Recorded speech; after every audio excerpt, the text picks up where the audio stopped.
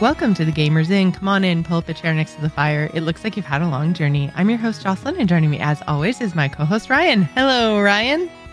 Hello. I'm being asked to wrap it up. Being played off right now, if you can hear the music in the background. I'd just like to thank everybody for tuning in, downloading, supporting us on Patreon. Check us out on Discord. Follow me on Twitter. And thanks, Mom. Thanks, Dad. And that's your time. I likely forgot many people, but oh well, maybe next year. Maybe next year. All you have to do is make the best game in your category. Again, yeah, 2 years in a row. Just make another Baldur's Gate 3. Hey, you know what? Baldur's Gate 4. No big deal. Just get right to it. And coming next year, just so they can finish the end of their speech. That one. There was a lot of those, we'll talk about it in the topic, but a lot of those speeches that were cut off, it was almost like, tone deaf of the awards ceremony. Like they were talking about, literal colleagues passing away during development and just the struggles in general of development. And they're just like, play them off, get the music going. And yeah, it was gross. There was like something, I think it was the Games for Impact Award, which is always supposed to be like their socially conscious, super important award thing that they do. And like they were talking about, I can't even remember what it was, but it was some serious topic, right? Like, because they're usually have to do with it. Like, I think there was a game about cancer that won one year. There's been games about like dealing with depression and grief. And like, they're all very like hard hitting, serious topics and, trying to deal with these things through gaming. And like to cut those topics off, you're just like, dude, come on now. Anyways, yeah, we'll get into the deeper rant when we talk about the news later on in the show. But yeah, that is my by far biggest gripe with these game awards now is the 30 seconds is not long enough to do a proper speech and to, properly honor developers. Yeah, it was ridiculous, but all right. Well, speaking of developers and awesome games that they make, what have you been up to, Ryan? What have you played this week? Yeah, I did a thing I don't normally do. I dusted off my MetaQuest 2. I plugged it in. Yeah. Man, one thing about the Game Awards is full of ads, and there were a couple of VR things that they showed, and I was just like, man, I don't understand. Like, I know obviously VR makes me sick. We've talked about it 100 times on the show, but like the hands look so weird. The floating hands floating in nothing. Yeah, the hands floating in nothing looks so weird to me. And like I'm glad that you're going into and getting some sort of use out of your MetaQuest and doing some of these VR experiences. But it is just such a section of gaming that I'm like, I don't understand it. I don't see the attraction. So try to sell me on Arizona Sunshine 2, please. I will. Here's the thing about any VR game still currently. I don't think any experience is going to address sort of the VR sickness that a lot of folks experience when they play these games. I know you've talked about it. My co-host on Zombies Ate My Podcast, which Lou, who I'll be talking about Arizona Sunshine 2 again next week. He also, like, VR doesn't make him sick. It just doesn't work. There's something that just doesn't connect. It's either, with his vision or... Okay, so just like something in his head that it just... Okay. And it's an odd thing where, he can't process it. He can't experience VR, at least how it's done. And I get that because, like, the way it sort of works, like, there are cases where some folks can't perceive it and some folks just can't stand it. And I think for me, like I can enjoy VR. I'm not as like, diehard as some folks when it comes to VR. Like, I don't think it's necessarily like the future of gaming. I feel like it is certainly an additional platform to gaming. Like, you have your handheld gaming, you have your console gaming, your PC gaming, and then you have VR.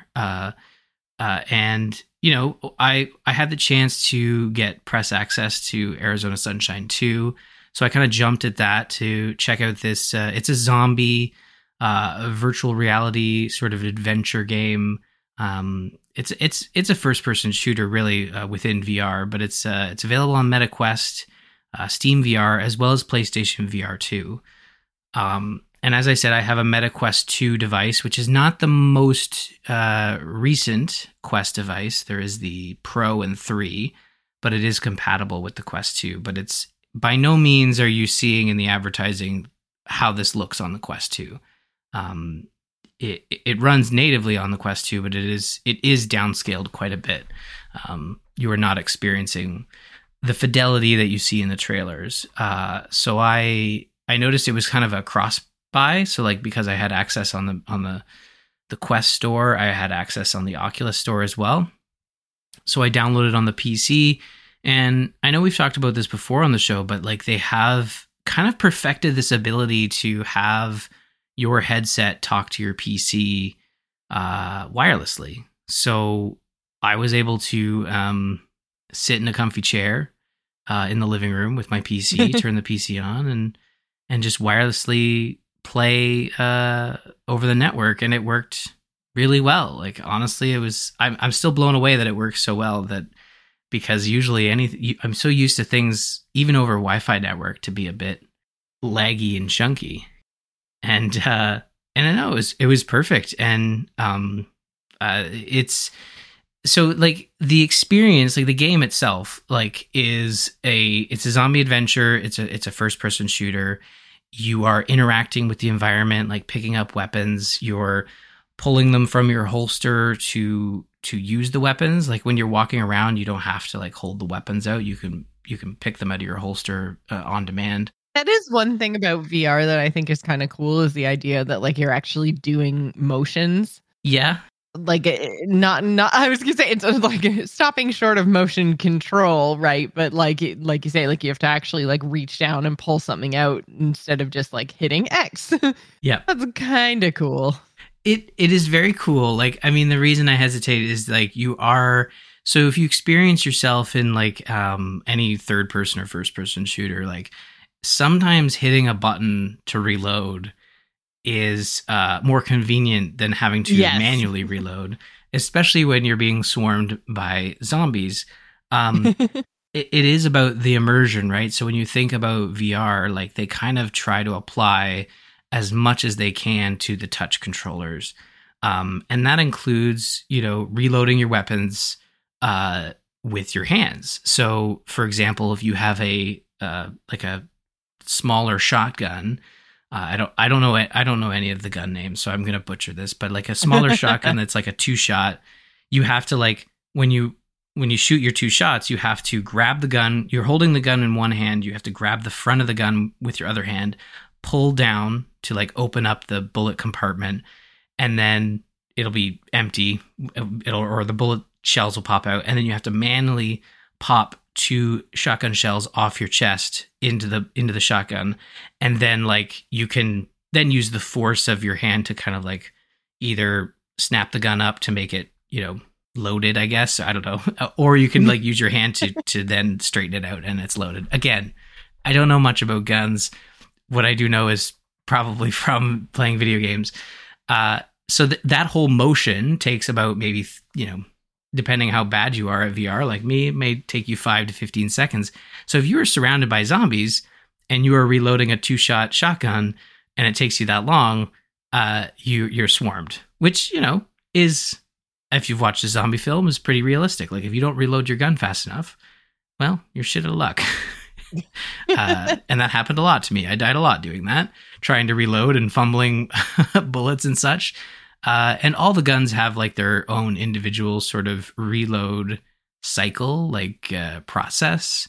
And like I said, it is a very, it's a neat thing as you're doing it. And it's part of, again, the platform. So you kind of get used to it. Like when you're playing a normal video game, you're so used to just hitting a button to reload. And in this, it's like, okay, no, I have to be prepared to disengage. Now I'm doing the shotgun. I got to do the chest bump thing. Now I'm doing the revolver. I got to flick it off my leg. I don't know.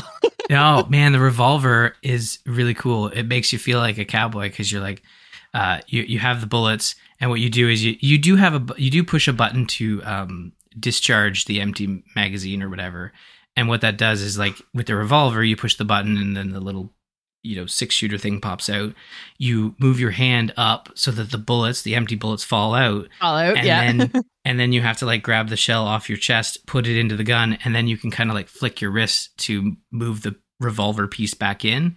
Oh, yeah. Feels so cool. Like, and then you have 6 shots and you miss 3 of them because, again, your aim it's 1-to-1. Like, you aim your gun, and if you have terrible aim, like me, you're going to miss a lot of your shots. So, again, it's part of the experience, but it is a game that's narratively driven. Like, you are a survivor, a lone survivor that sees an airplane crash, and you're like, oh my God, people, I can't wait to talk to people.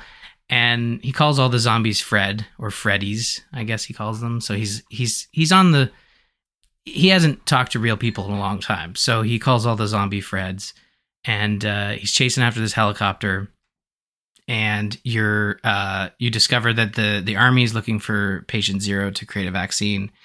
And then you discover there's a dog in the helicopter, and he becomes your buddy. You literally call him buddy.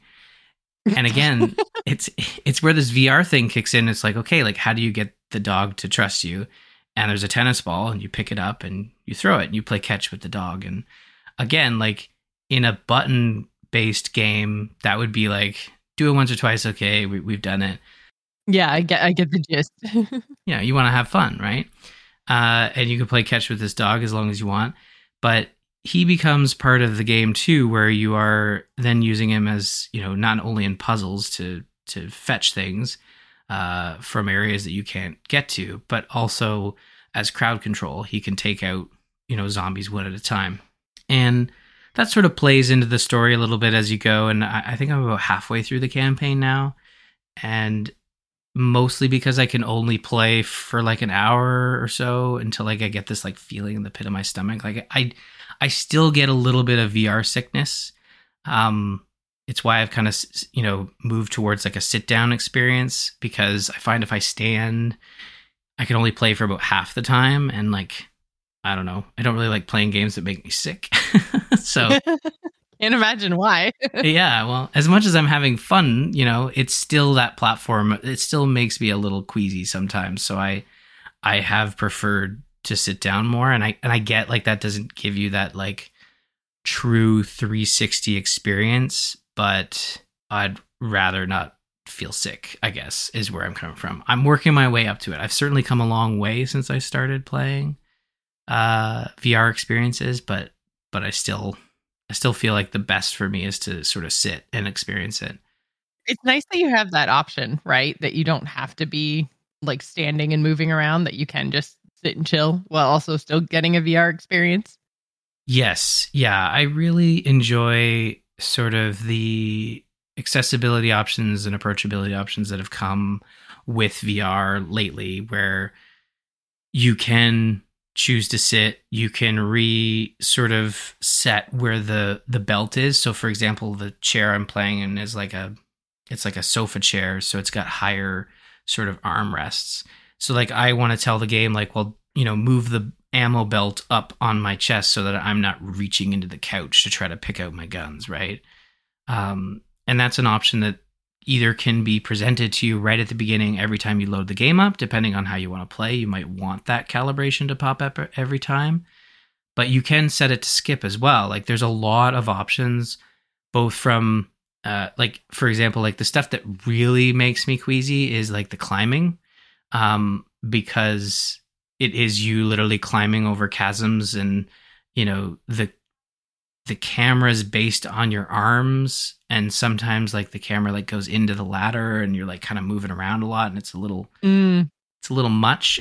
You can actually set it so that you can skip the climbing sections in the settings, which oh really? Yeah, like I thought was a really nice touch. It's wild that there's like that they are able to recognize those pain points so well, to Yeah. say like, oh, okay, this is going to make some of our like it's weird because it's like instead of fixing it, they're like, well, this is going to make some people throw up. Let's make this a button press and just skip the animation completely.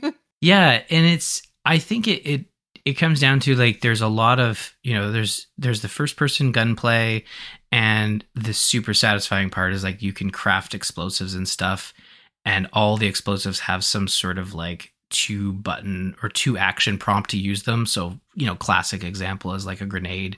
You have to pull the pin and then you can throw it whenever you want once the pin is pulled, and then obviously explodes on a bit of a timer. And that is super satisfying. And again, like, is an experience you can probably only get in VR. Like, we've all thrown grenades in video games for, since Call of Duty 1. And it's kind of been the same, but I think in VR it's changed up a little bit. Like, there's more action to it and more, consequence as well. See being surrounded by zombies and trying to drop a grenade or throw one, I should say. But yeah, it's the game's ability to sort of recognize like, okay, what we do really well is, the zombie action, the first person shooting, there's melee as well, where you can kind of like get up close and personal with the zombies and use like crowbars and machetes and stuff.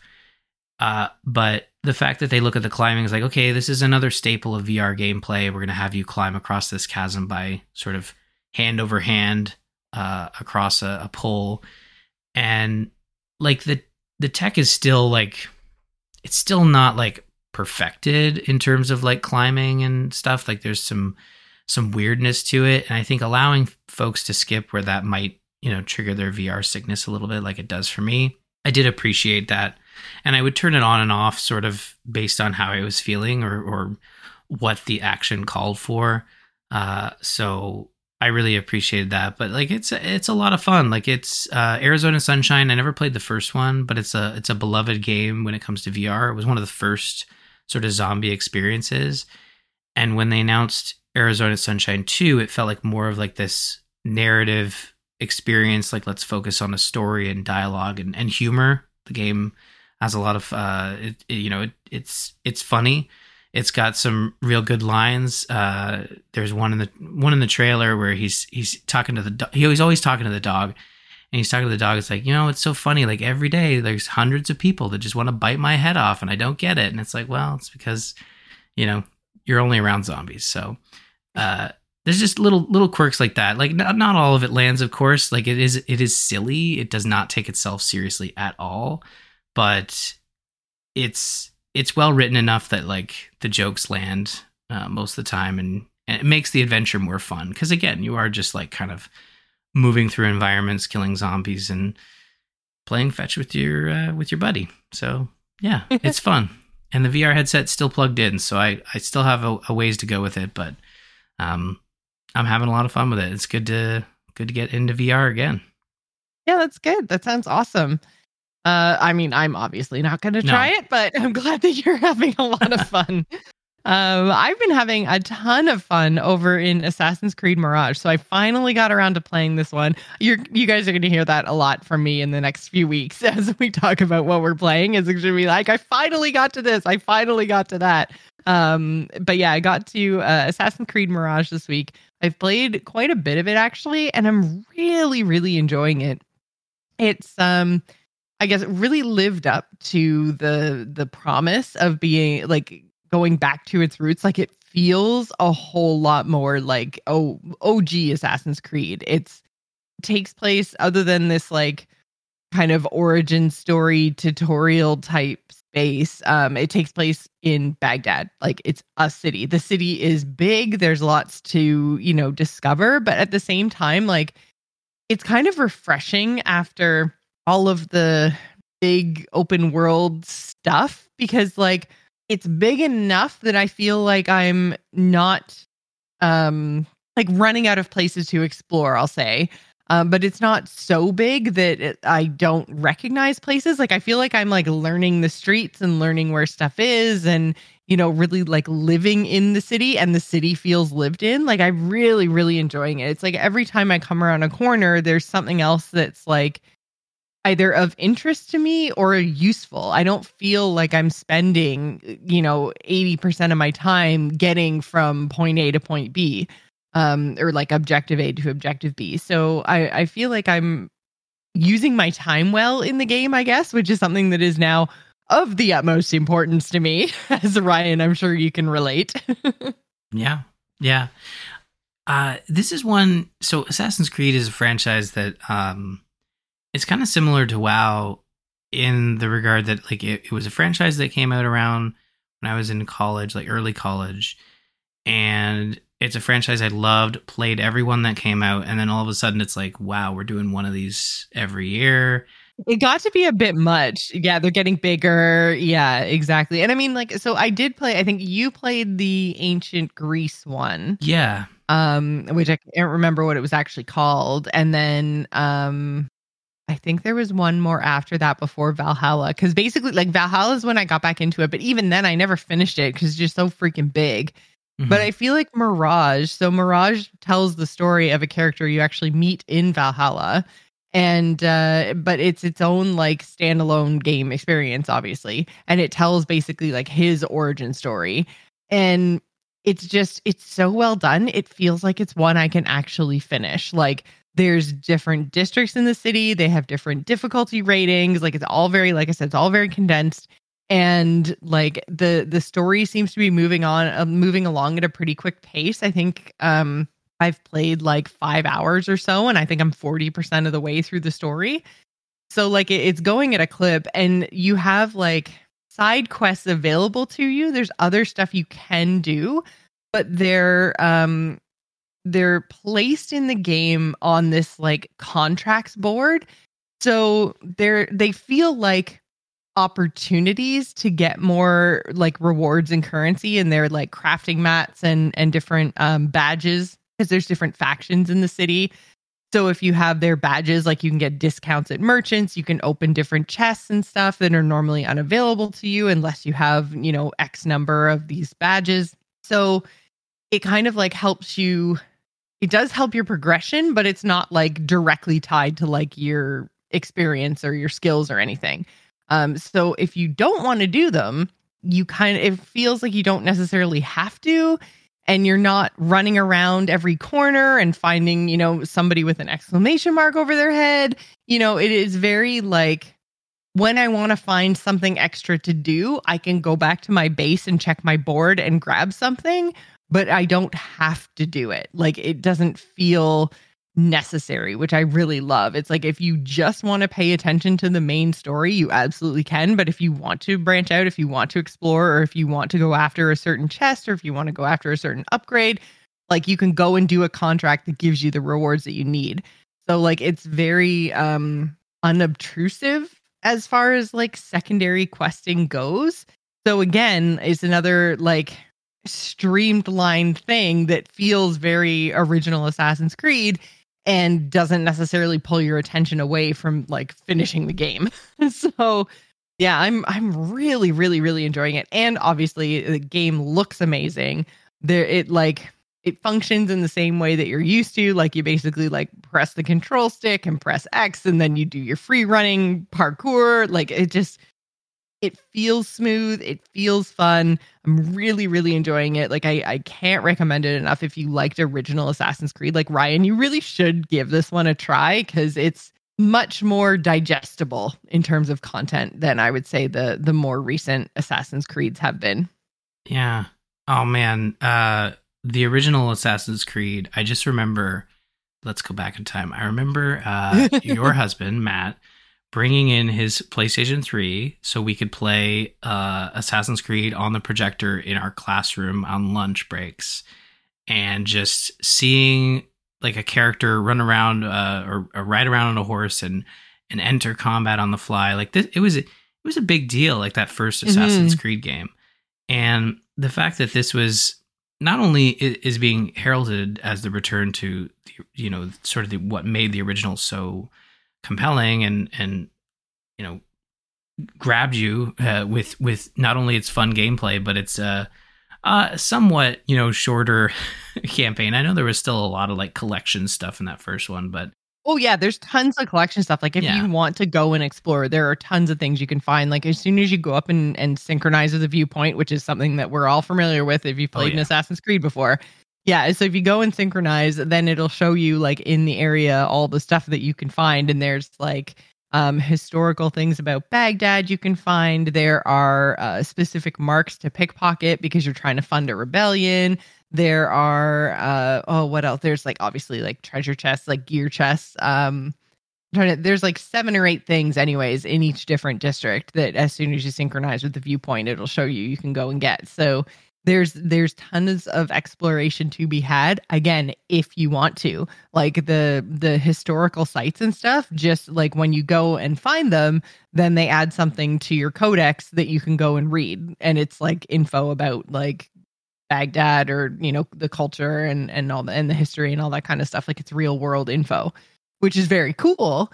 Mhm. But again, like it's definitely not a have to have sort of thing. It's just it's for those people who want to collect and explore and 100%, right?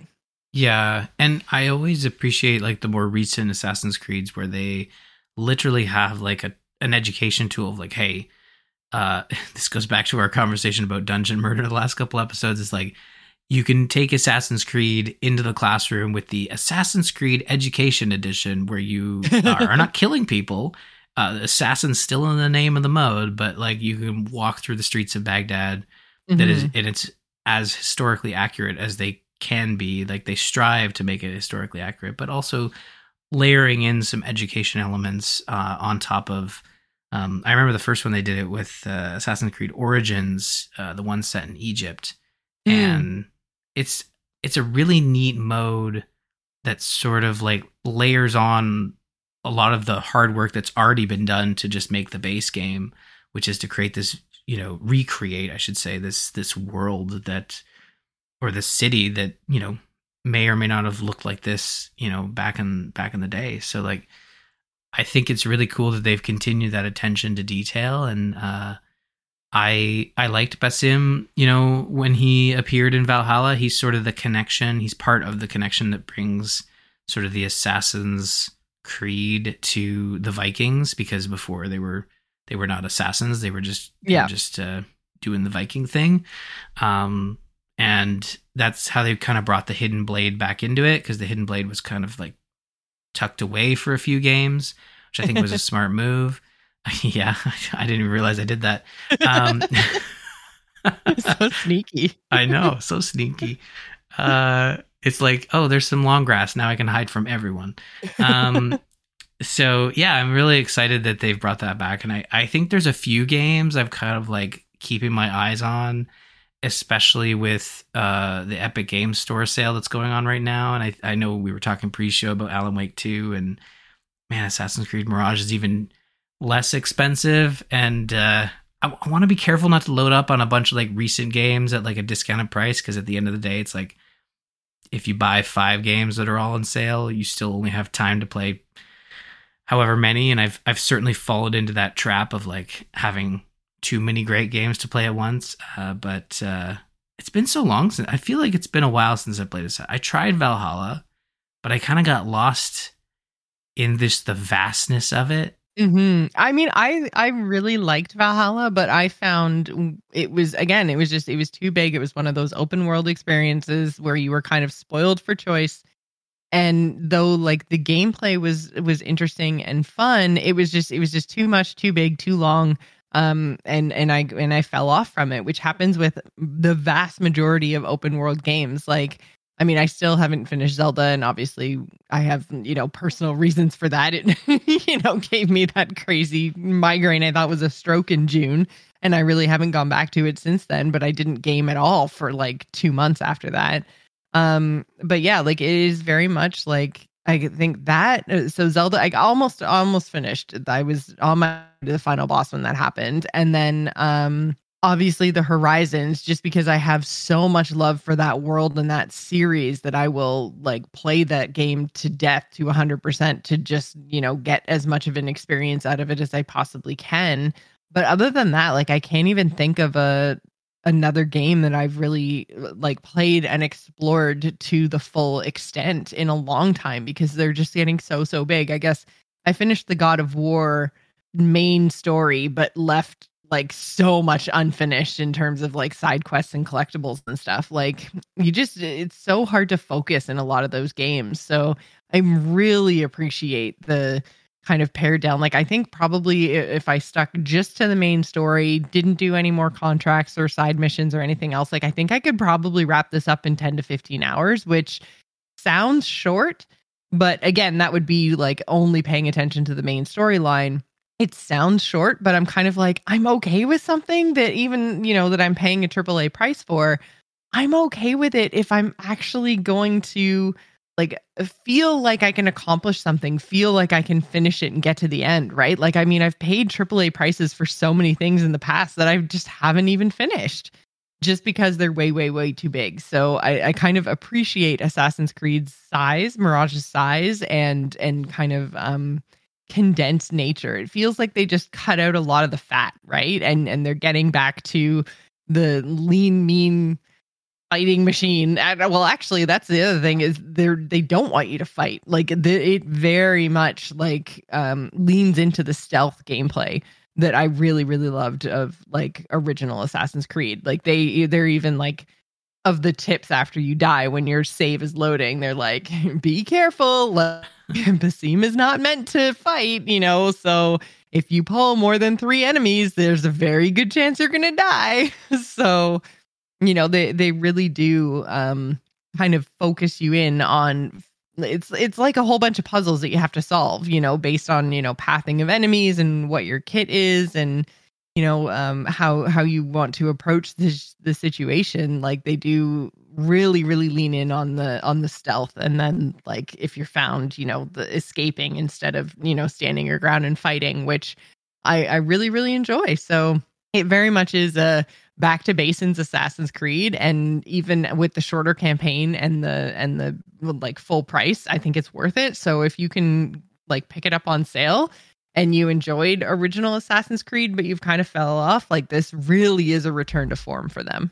Cool. Yeah, and I know it's I think I've already seen it kind of like I've definitely seen it on sale in the Epic Games Store. And I believe I've seen it's part of some it was part of some Black Friday sales and should be part of some Boxing Day sales in a couple of weeks, although I'm already starting to see Boxing Day sales pop up. I know. I can't remember something happened today and it was like, oh yeah, Christmas is in less than 2 weeks. And I'm like, holy crap. It's already, where did December go? But yeah, I am unprepared. Yeah, like I feel like I am prepared, but I still have that unprepared feeling, like I'm missing. So what am I missing? What am I forgetting? Right, I haven't finished Baldur's Gate 3 yet. I got to do that. But speaking of long games, speaking of really big, long, open games, yeah. So that's another one I've started, and there's no way I'm going to finish by Game of the Year chat next week. Yeah, I'm just about to finish Act 2 rather, and enter Act 3. I just stopped playing shy of like what is likely to be a big talking bit, which is my favorite. I've sort of moved the experience from the PC keyboard and mouse to the PC on the TV with the controller, and it's worked quite well. But yeah, I'm focused on that, and I think like Assassin's Creed Mirage is like one of those experiences where we are out of the yearly Assassin's Creed games, and I know Ubisoft has announced like 3 more Assassin's Creed games, but like they're not.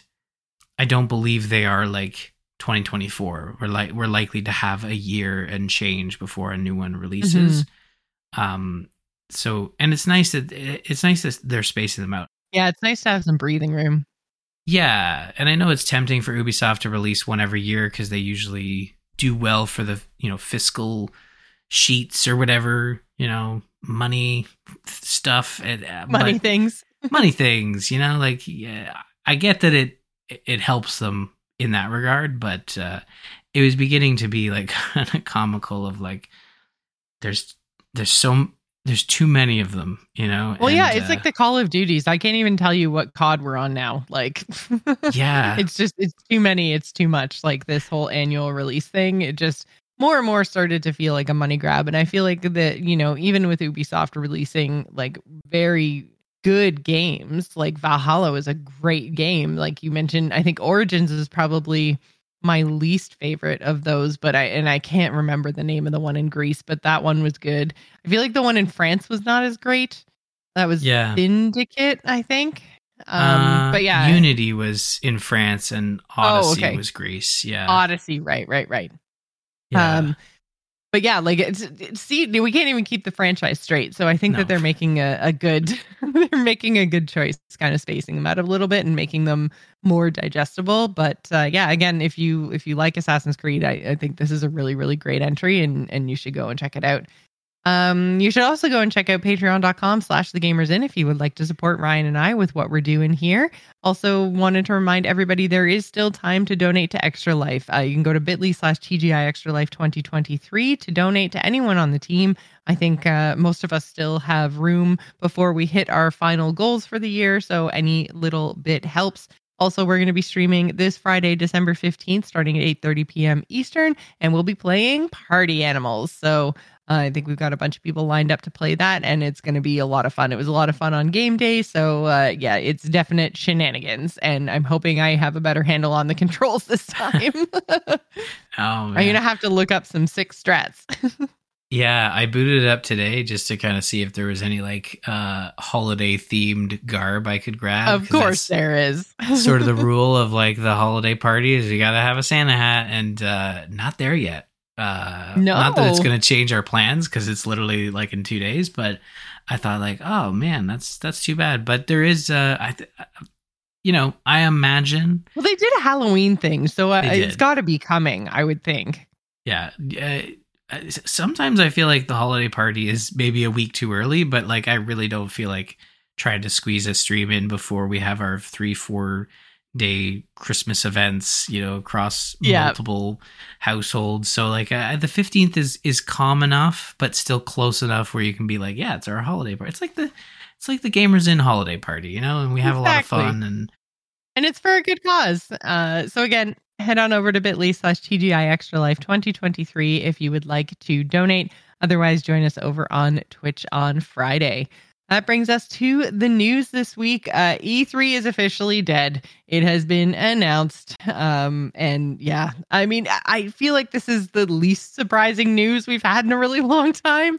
But also, it's kind of too bad because they were one of the only people still in the space. So yeah, now we just have the Summer Games Fest and more of Jeff. Yay.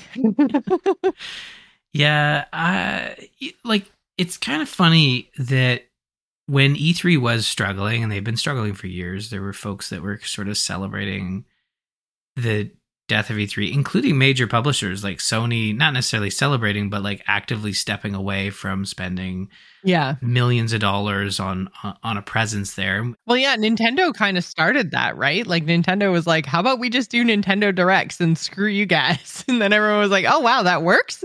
We don't have to go to E3? Okay. I remember people made fun of them for doing those YouTube videos, and people thought like, why would you do that? And all of a sudden, like, everyone's doing it. Now that's the industry standard. Yeah. Funny how Nintendo does that, eh? I mean, like, look, they sometimes have some winners and they sometimes have the Wii U. It's fine. It happens to all of us. We've all had a Wii U. They hit. They do. Sometimes it's a Wii and sometimes it's a Wii U. So yeah. But yeah, like I think there's the other side of it too, where I have seen this. And it's going to lead into our conversation with the Game Awards. Is like I've seen some sentiment on Twitter from developers and folks that work in the industry that E3 was a great chance to network and bring your game to publishers, to other developers, and sort of have that like industry trade show, right? Mm-hmm. But E3 quickly became more of like, I remember when 10, 15 years ago. I was like, man, I really want to go to E3, you know, like, but it's an Yeah. industry event. I'm not in the industry. I was going to say, I feel like when we first started doing Gamers In and like the E3 coverage was like, it felt like this thing that we shouldn't be involved in, you know, like it didn't really have anything to do with us. And you wouldn't really get game announcements and you wouldn't really get these big, you know, it didn't feel like a giant advertisement. It didn't feel like it was for the general public. It was like, I feel like there was also a lot more like hardware announcements and like tech specs and that kind of thing. Like it really did morph into something different by the time it ended. And I think that was kind of to their detriment. Yeah. And obviously there are other industry events like GDC and Gamescom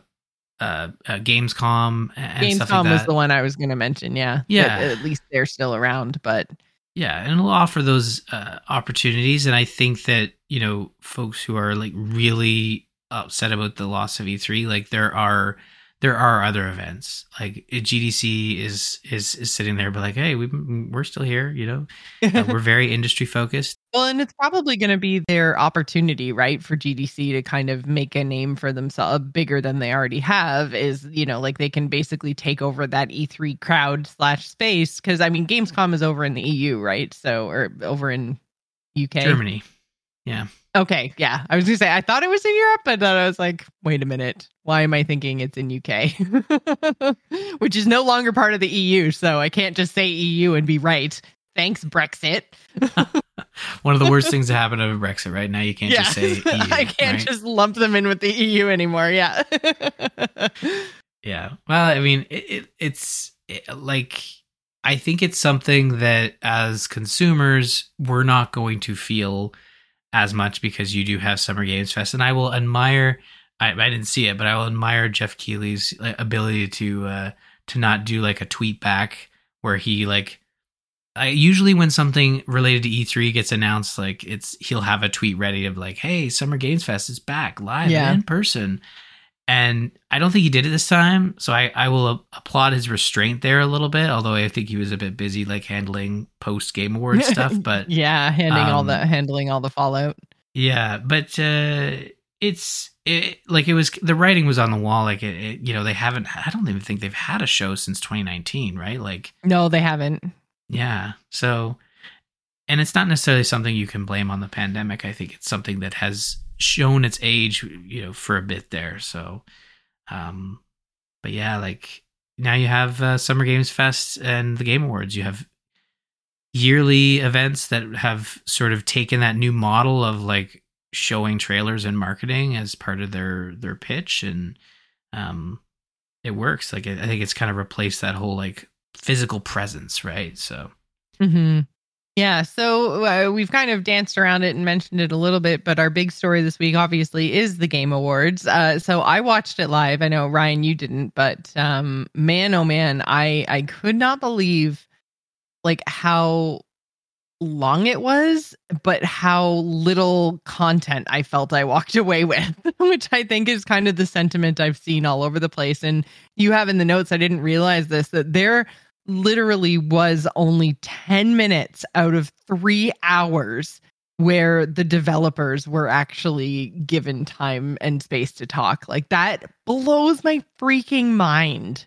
Like I said 10 minutes sarcastically when we were talking before the show. And I was like, you know, if you only have 10 minutes for the devs, that doesn't seem like a lot. I can't believe like that's the actual tallied runtime of dev speeches is 10 minutes out of 3 hours. Like I knew there were a lot of ads, but that's just bonkers. Yeah, it was a piece of feedback I had previous years. It just felt like there wasn't enough time focused on the developers. And that was a lot of feedback people had in previous years. And I get the sense, so Jeff Keighley's really good at like spinning stuff and like he's all about the PR and I felt like this year was like, again, the cracks are starting to show where like folks are saying like, but no, you need to give more time to developers. Well, it's the whole reason you're supposed to be there is you're giving awards for the amazing games that came out this year. Like, I get that you have to, well, and I don't even understand that you have to pay the bills because honestly, I think that if he pared down the ceremony a little bit and if he pared down all of his like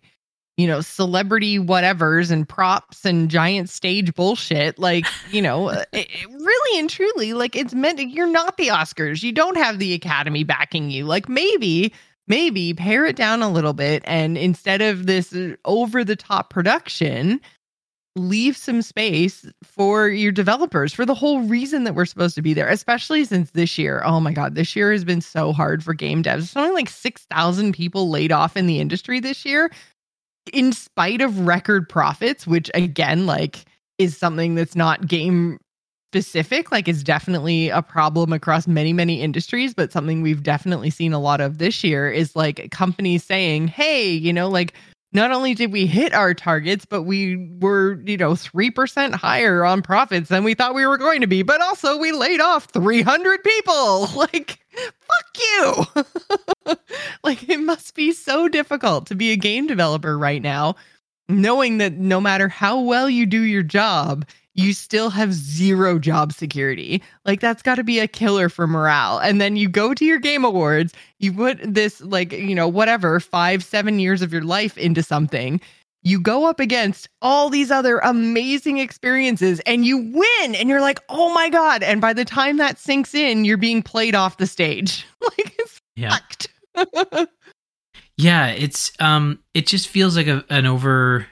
It's not even overcorrection. Well, I guess in the sense if you look at last year and you look at the winner for God of War Ragnarok, Christopher Judge for Kratos as the best performance, the voice actor, yeah, it is like it's an overcorrection for one instance that did actually cause an issue in terms of like the flow of the show and staying on time. Because I get it, you have to stay on time, but I think we're at a point with 10 years of the Game Awards where... Well, like, sorry. I'm just going to jump in and talk about that, the staying on time thing, because you're on fucking Twitch.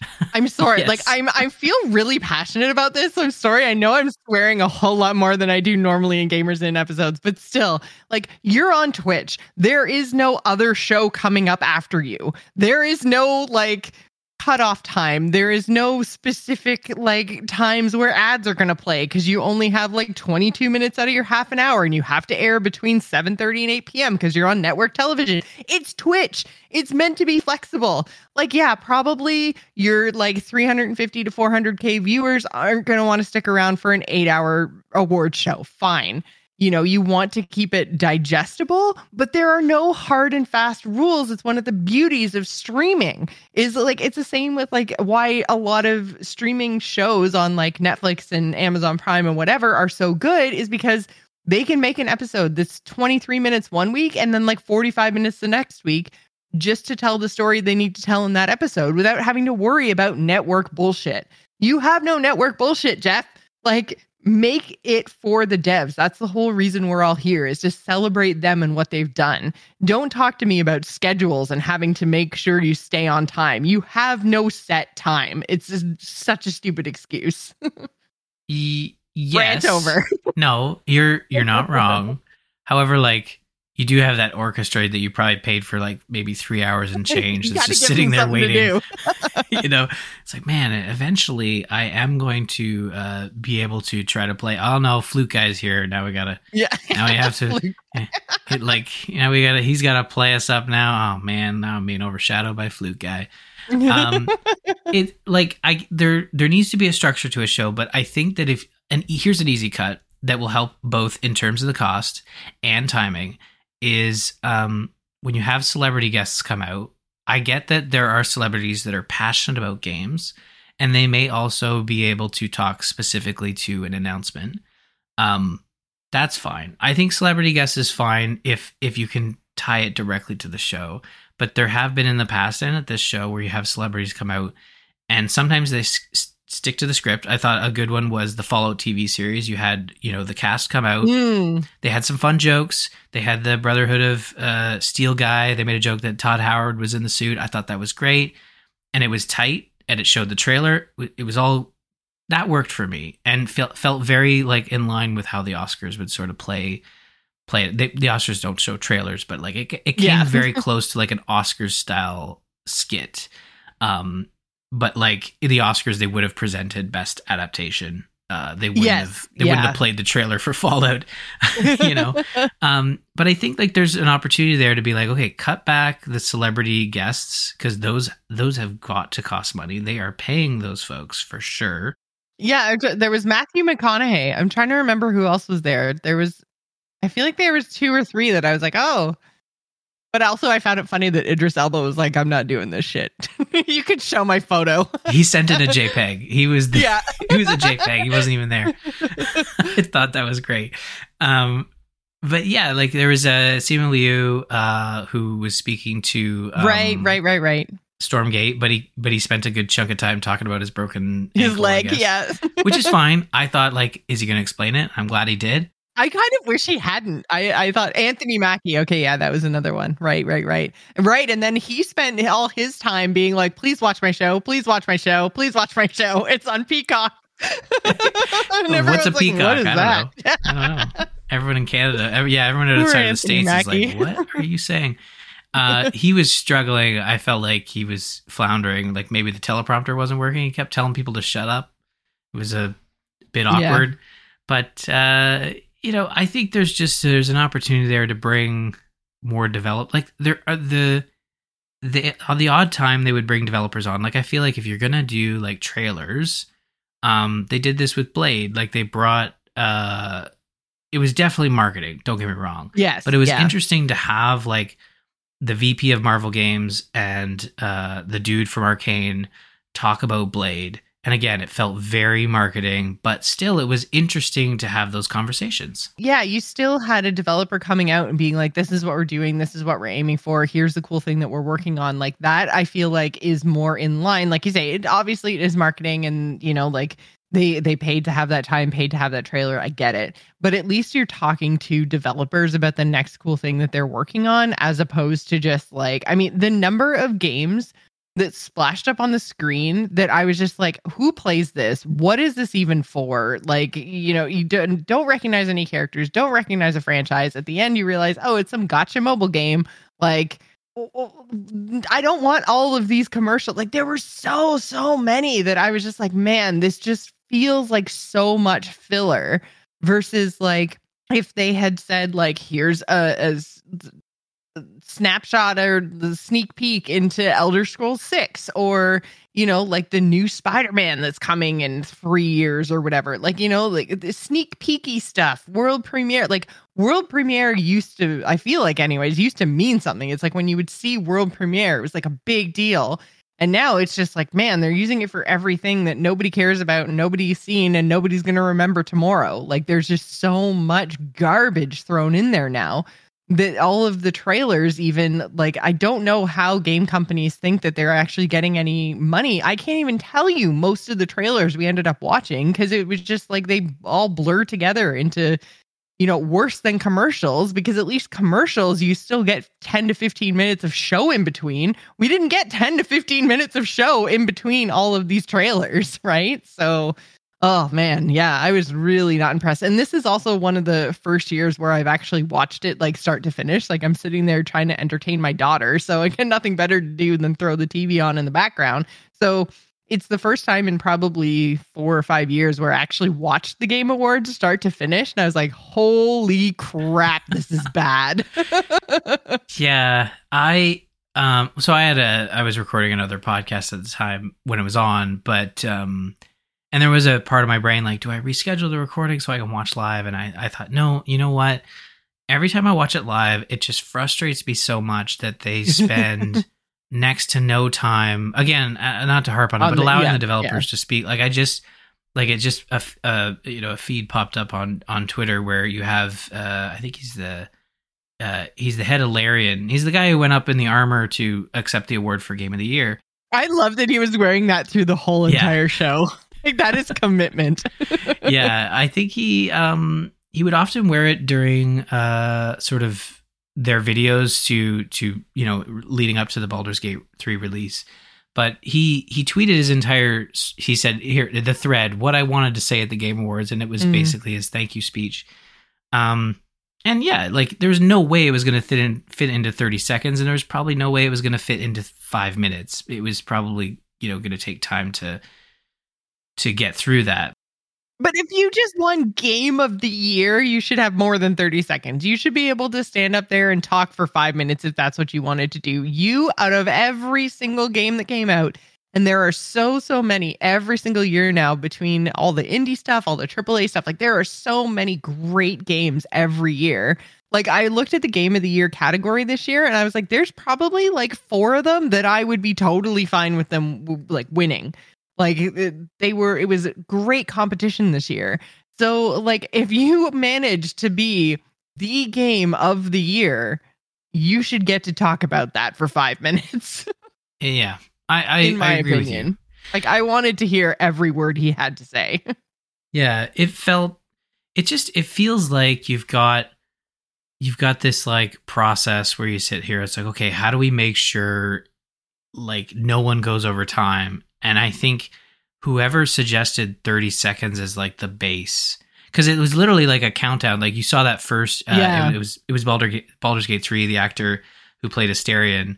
And he gets up and immediately he is shocked to see this countdown. We don't see it as viewers, but there was some footage posted later on that showed the 30-second countdown that starts the second you get up there and you're handed the award, and you suddenly see tens of thousands, how many people they fit in that theater. And now you're looking out at them and your first instinct is to stop talking and like shy away if you're not used to that kind of audience.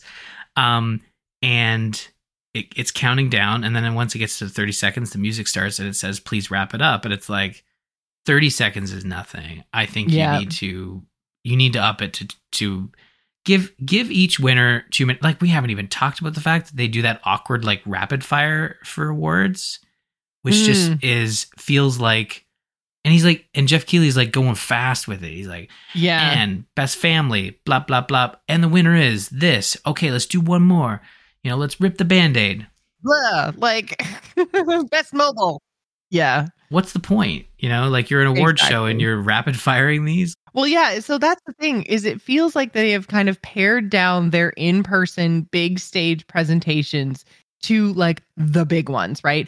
Best narrative, best song, best performance. And then you've got like the best in your categories, but even then they don't do every category. They just do the big ones. So like best RPG, whatever. And the best action adventure, I think, is another one that they do on stage. And then they do game of the year. So like, I mean, I've counted on 2 hands how many in-person on stage things they actually do.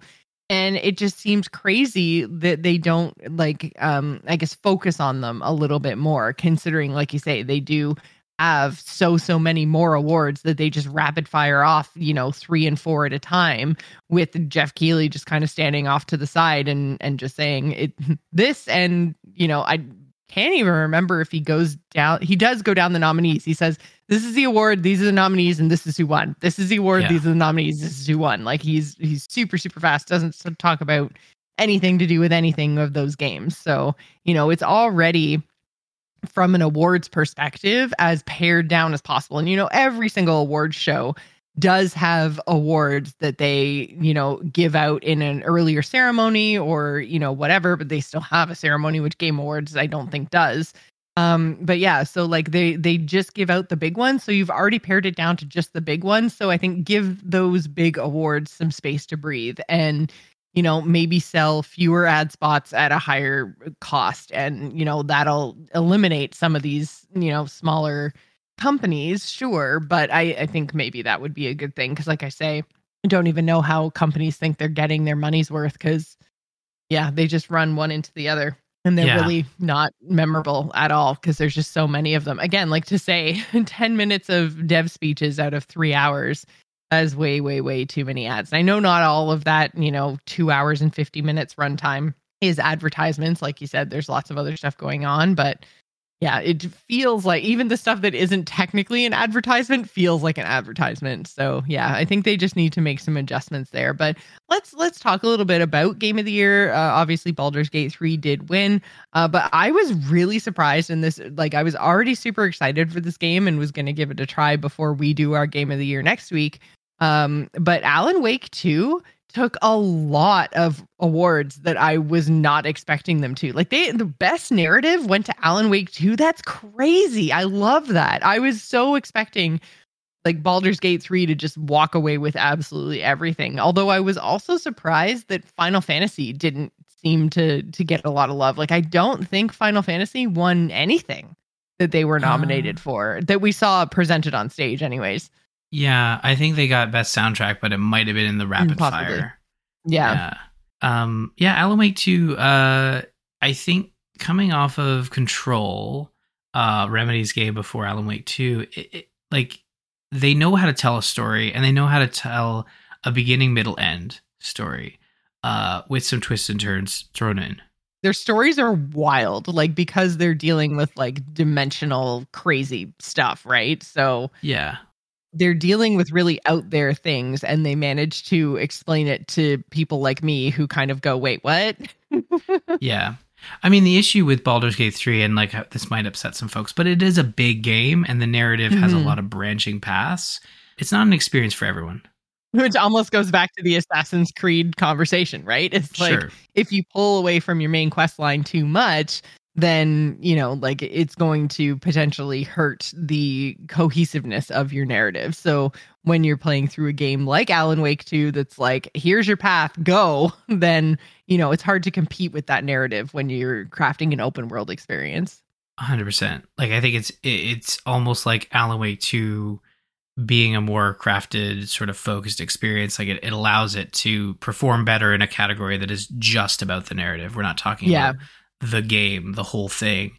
And even though Alan Wake 2 is a great game, and in a year where Baldur's Gate 3 maybe came out the previous year or the year after, there's a lot of titles in that Game of the Year category that could have taken, like, I mean, again, at the start of the year, it was like, well, Tears of the Kingdom, right? Like that's got to be the winner.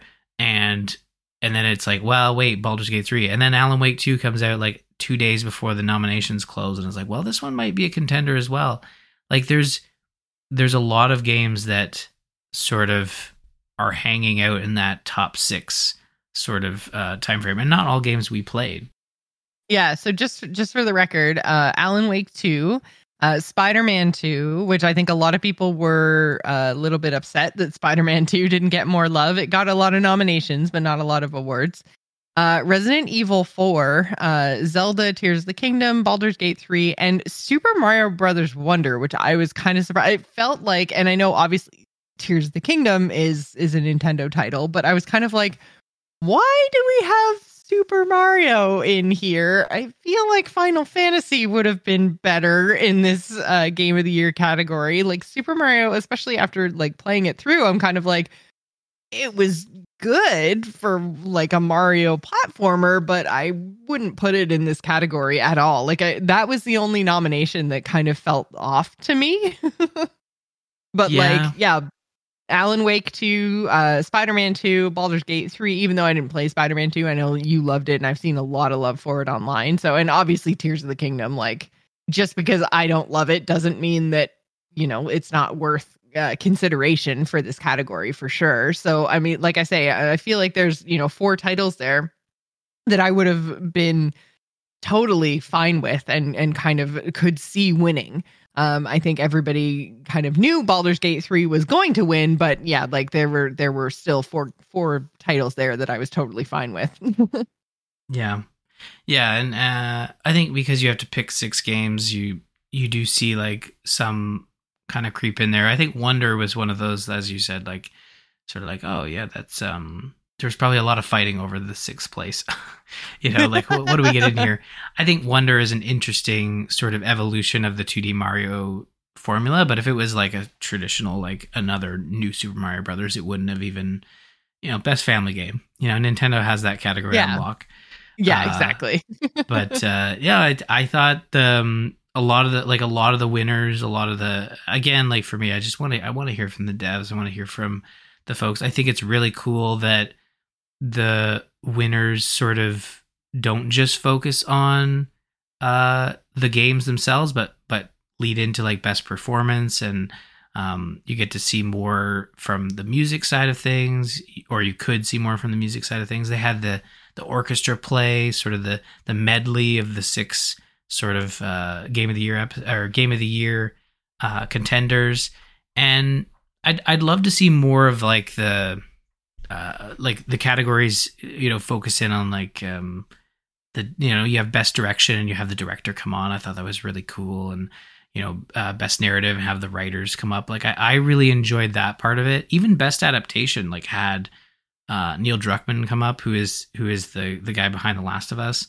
So like it's really interesting to see those I was so parts. glad Last of Us won, by the way. I thought that they did, again, as someone who, had not too much to do with the game, like I really, really, really enjoyed that show.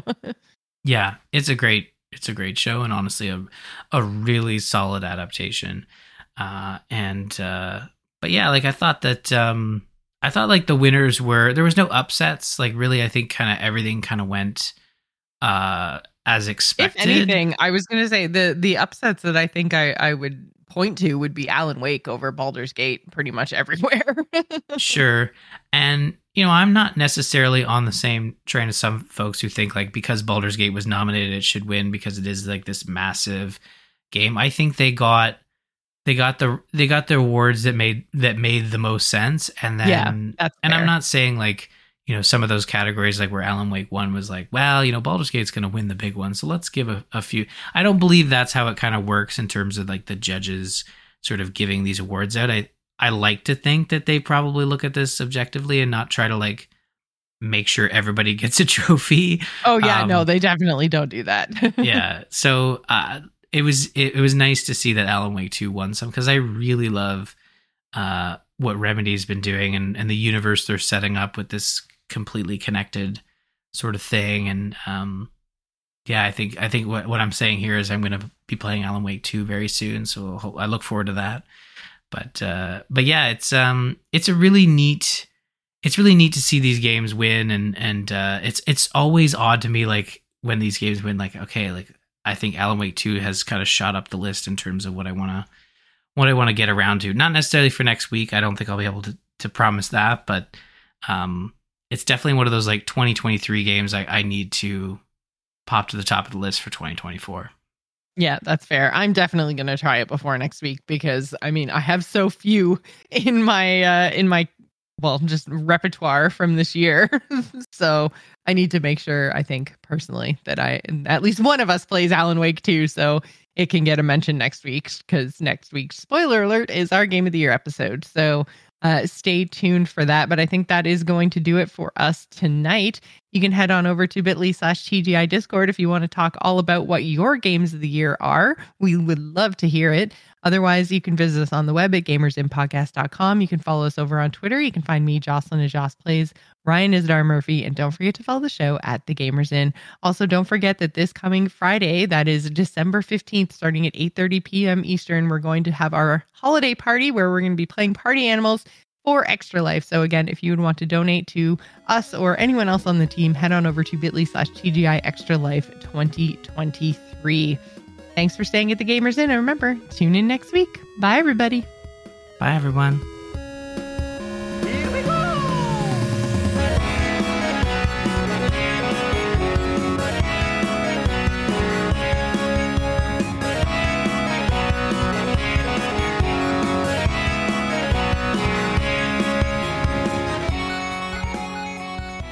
All right, we ran long, so we got to be quick. Best announcements at the Game Awards 2023. The nominations are Pony Island 2, Usual June, Windblown, Thrasher, Dave the Diver Cross Dredge, World of Goo 2, God of War Ragnarok Valhalla, No Rest for the Wicked, Sega Announces All the Things, Casting of Frank Stone, Jurassic Park Survival, Suicide Squad, Lost Records, Blade, Light, No, Fire. And the Game Award goes to Pony Island 2.